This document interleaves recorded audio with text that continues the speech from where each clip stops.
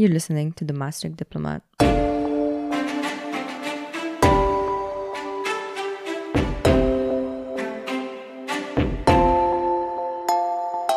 Hello everyone and welcome to our first podcast. I'm Dorian from the MD and I'm here today with Matt, and he's gonna be telling us a little bit about the EV batteries industry in Kenya. First we talk a little bit overall about the electric vehicles and their issue with battery waste, and then we move on to a more specific topic, Kenya, and how do they deal with this problem and what should be implemented. Hi Matt. Dorian, hi. Thanks for having me. It's a pleasure to be here. Yeah, can you first introduce yourself a little bit? Well, my name is Matt van der Nest, the full name. I'm a 24-year-old South African. I'm currently studying my master's degree at the University of Maastricht, and this is actually a project that me and a few of my peers have been working on over the last couple of weeks to develop sort of a solution or a policy to try and combat some of the issues surrounding electric vehicles and more specifically the recycling of the lithium-ion batteries. Okay, and why do you think that is so important? Because everyone is now super enthusiastic about electric cars. Everybody says that's so vital for the environment and for the future. Why do you think this topic is important now? Well, precisely for that reason, I think that the electric vehicle industry on a global scale is moving at a rapid pace. And I think a lot of people are getting excited about the various environmental benefits that are associated with this. It's sort of moving towards the internal combustion engine that is primarily driven by different fossil fuels, which are obviously harmful to the environment. So it's looking really to try and sort of minimize the damage and those carbon emissions in favor of this cleaner electric vehicle solution. However, why I feel that this is so important, and many other people as well, is because of how popular this industry is becoming. There are also its own environmental challenges that I think maybe people aren't so aware of. I, for one, certainly wasn't prior to getting involved in this project. So it's really opened my eyes as well.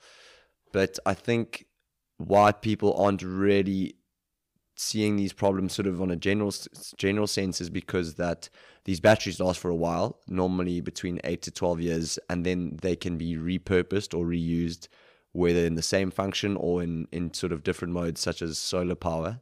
We can discuss that a little bit more later. But yeah, so basically the environmental challenges don't feel like such a now problem, but they certainly will be in the future because the disposal of these batteries is quite complex. It's a difficult process, and there are hazardous materials that are involved in terms of the disposal. And if it's not done properly, there are serious environmental implications that surround that. So you think it's very important to look at this problem now rather than when we have all these batteries and we don't know what to do, to set up proper infrastructure and proper ideas and already have the research behind it to then act quickly? Or do you think the governments and institutions should act now rather than in 10 years? I certainly think sooner rather than later, because as you say, you don't want to sort of be stockpiling these hazardous batteries. And what often tends to happen is that they're just stored in landfills, and that can be particularly dangerous for the communities that surround that. They may poison the land.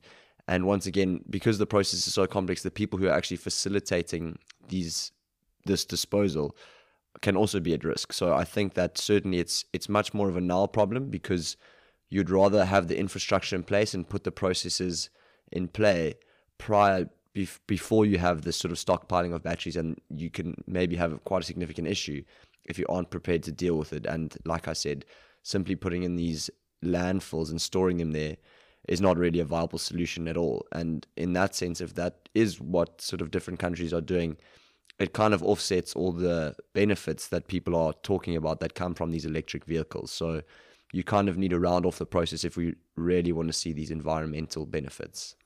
And where does this happen? Because from my perspective, the people who are using electric cars are mostly from developed countries, like the US or Europe. But then the batteries are getting not disposed there, right?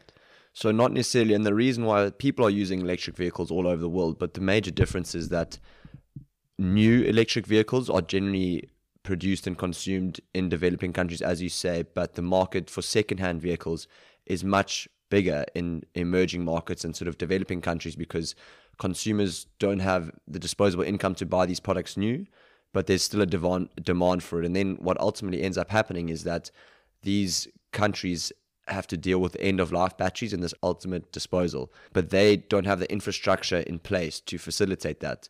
But the reason why they have them is because of this second-hand demand, and that's really where some of these challenges lie. Okay, this is a very good segue to the paper and to the specific example you're mentioning there, Kenya. So what is the situation there right now?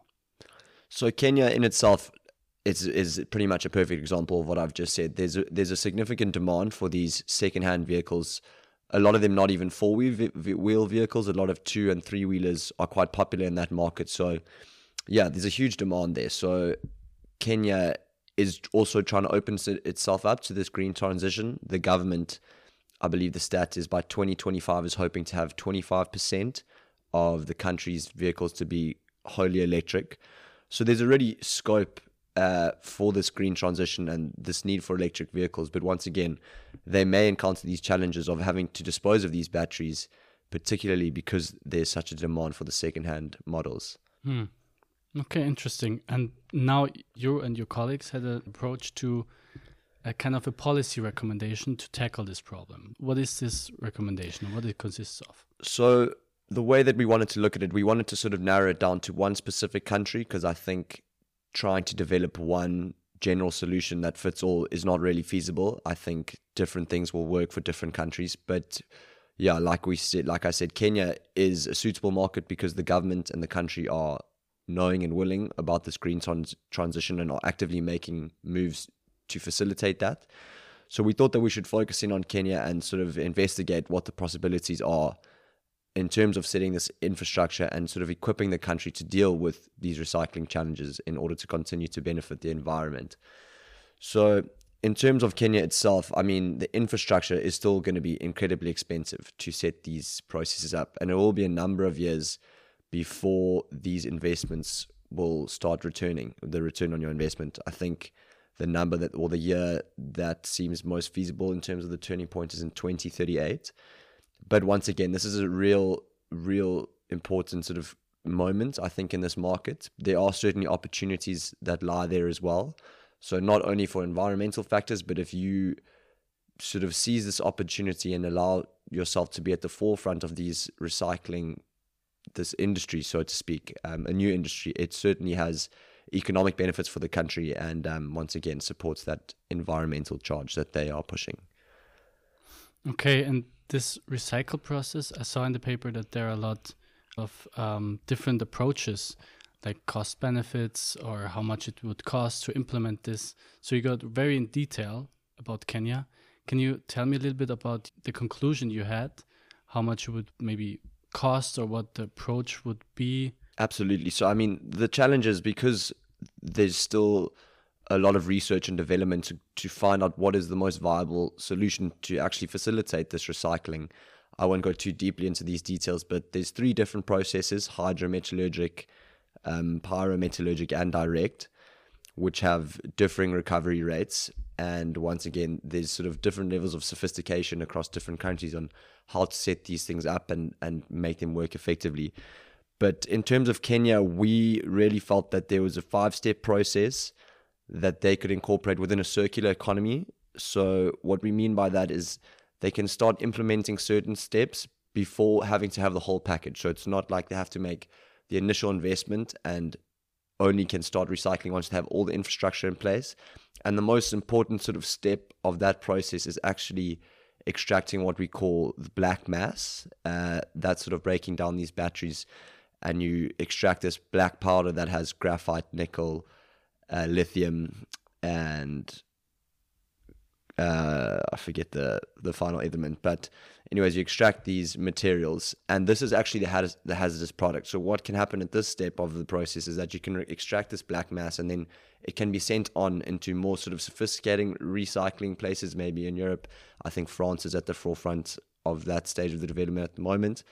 But having extracted that hazardous material, that significantly cuts costs in terms of transportation. So the idea is to set up a circular economy whereby they can start developing this infrastructure and contributing at different stages of the recycling process, and then ultimately sort of by 2030, I think, have their own infrastructure set up to then be facilitating it within Kenya.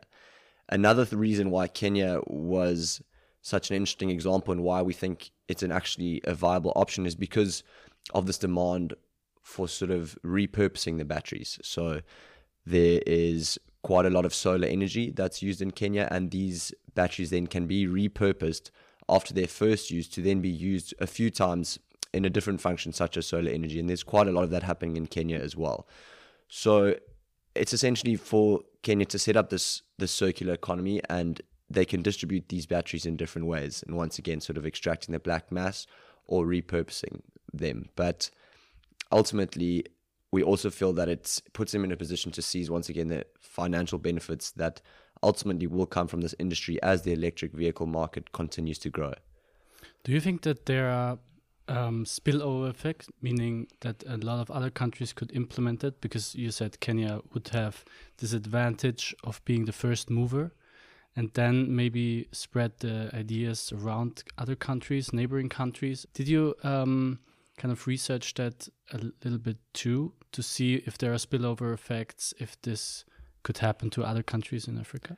Certainly. I think Kenya wouldn't even be the first example. There's actually a company in Nigeria, I think it's called Hinkley, and they have partnered with a Chinese entity, and they're also developing sort of a mechanical process that is included in the recycling process that they believe is a feasible, clean and safe solution that can be distributed amongst Africa. So I certainly think the spillover effects are there. There's scope for it, and it will ultimately be beneficial for the entire region, because once again, the demand for electric vehicles in these emerging markets is certainly based on those second-hand batteries because of cost constraints. So this is a problem that ultimately will be a factor in the majority of these emerging markets, and those spillover effects will certainly be there. And to then be able to take advantage of that first mover advantage that you say will ultimately put you in the position to sort of see those financial gains.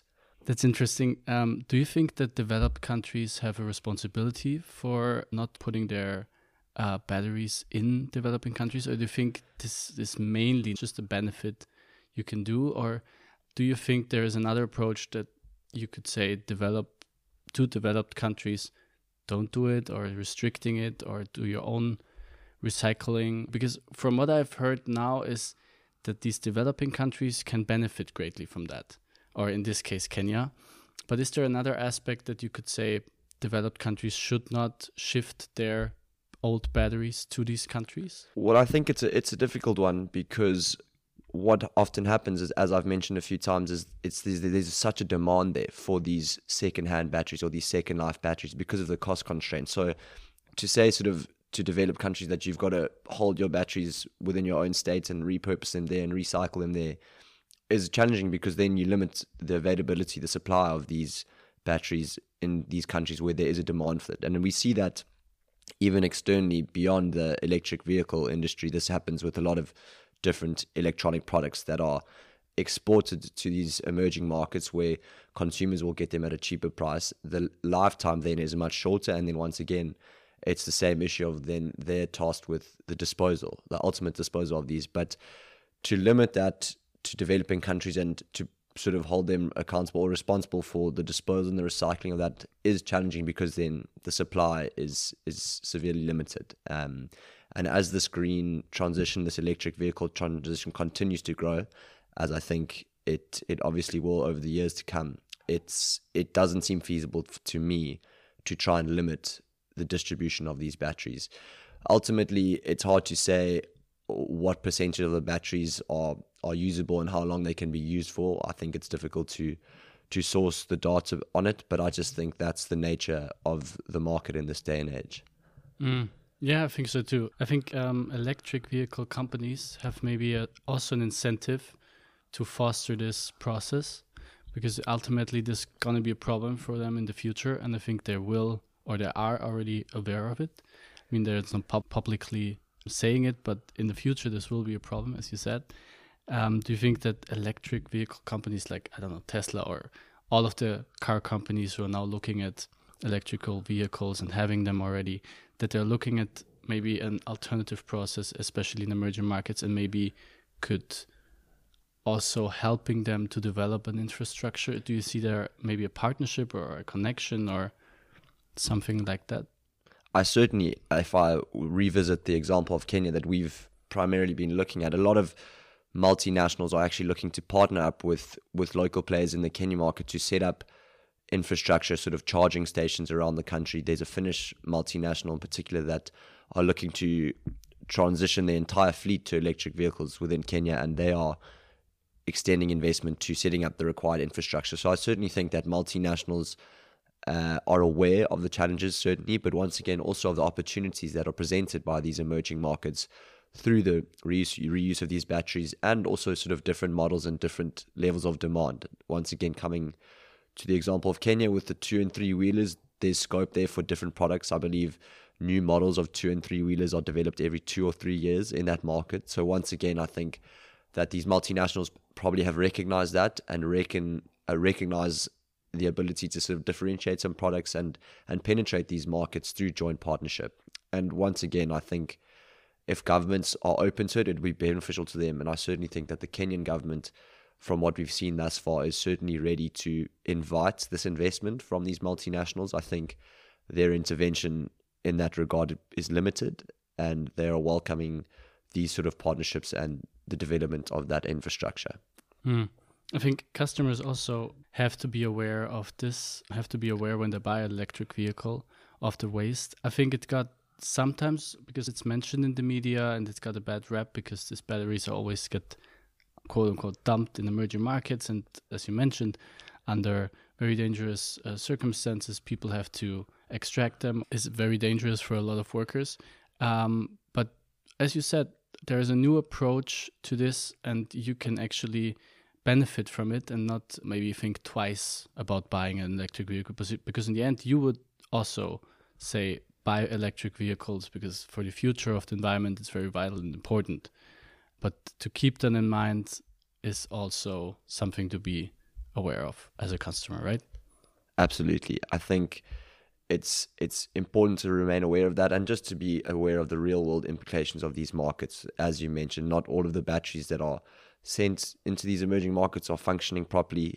It's very difficult, I think, to sort of have checks and balances to see that the correct batteries are being distributed. I think, once again, coming back to that demand that anything and everything is getting sent, and as this industry grows bigger and bigger, that's going to continue to happen. But if we also look at the example of India, it's important for these markets or these countries to position themselves strategically, because these electric batteries also require their own raw materials, particularly lithium, which we know there's not really an abundant supply of that globally. And I think there's a lot of challenges as to how we can extract lithium, and that's why this recycling is going to be so important, because lithium isn't unlimited. So in the example of India, they are really looking at developing these recycling infrastructures to actually limit their dependency on importing lithium and other features of the battery from other countries. So to try and make it actually sustainable within their own market. And that is what we feel is so important about this, is that if you can establish these recycling facilities, you can not be entirely sustainable, but it certainly decreases your dependency on other countries. And as this market grows, we feel that can only be beneficial to you. You see a lot of conflicts around the world about resources, especially which are needed for electric batteries.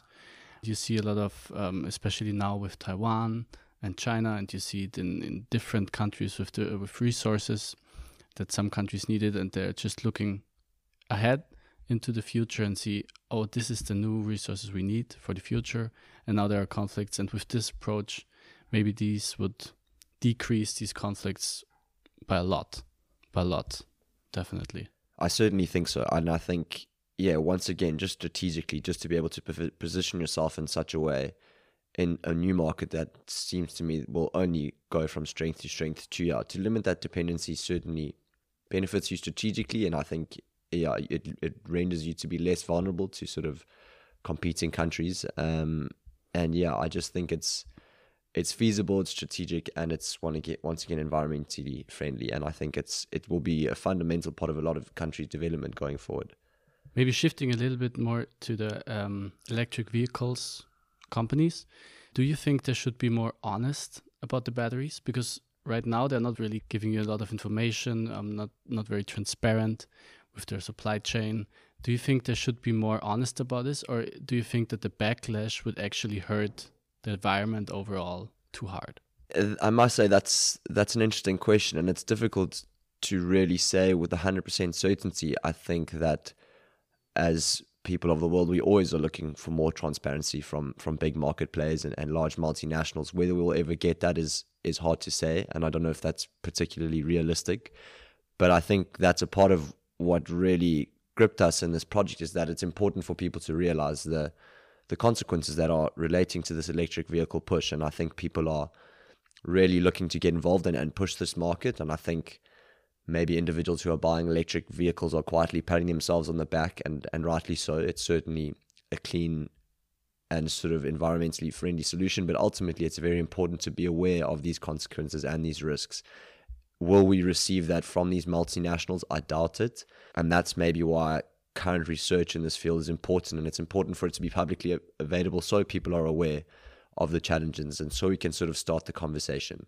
It's certainly something that I wasn't aware of prior to getting involved in this research, and it's been something that's been incredibly interesting. And there is scope. I mean, it's certainly possible to manage this, and I think as we progress, as the world moves forward, there'll certainly be cheaper and more sophisticated ways to facilitate these recycling processes. How long that takes, I'm not sure, but it's certainly important for us to raise awareness. But I don't see that necessarily coming from these multinationals. If they will sort of take sole responsibility of that, that would be great and beneficial. But realistically, I'm not sure if that really will be the case.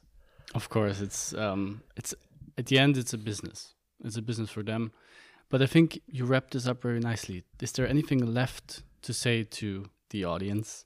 What you want to mention to get off your chest about the report? Is there anything left you want to tell everyone? Well, I think I would encourage people to read up and continue learning and understanding about the topic if you are interested, if it does take your fancy. And I think just in terms of the report, if you're interested in looking at the numbers, we looked at a model that was already developed in terms of setting up our cost structures, and we developed sort of an optimistic and more sort of pessimistic forecast. So if you're interested in that, I would certainly encourage you to have a look at the paper and to really see the numbers behind it. Of course, there's desk work and there's work on the ground. Whether it's feasible in the real world is difficult to say. I mean, we would need someone to implement it, and whether that happens or not is probably a little bit unlikely. But it's certainly interesting. So I think I would just encourage listeners to delve deeper, start talking about this, and just remain aware of the environmental challenges that lie ahead in this green transition, because it is tricky, and it's certainly something that's very topical in the world today, sort of the green transition. But I think it's important to sort of look at these things from all angles, and I hope that our paper and our research has helped people do that and just shed some light on something that I believe will become increasingly topical as this industry develops. Beautifully put. And a nice ending as well. Well, thank you, Matt. Thank you for being here, and thank you for everyone who's listening, and thank you for tuning in. Stay tuned. The music for this podcast episode has been produced by Stone Ocean. This episode has been written by Dorian Müller and Matt van den Eest. Audio technician, Sharal Abdallah, and this episode has been edited by Dorian Müller.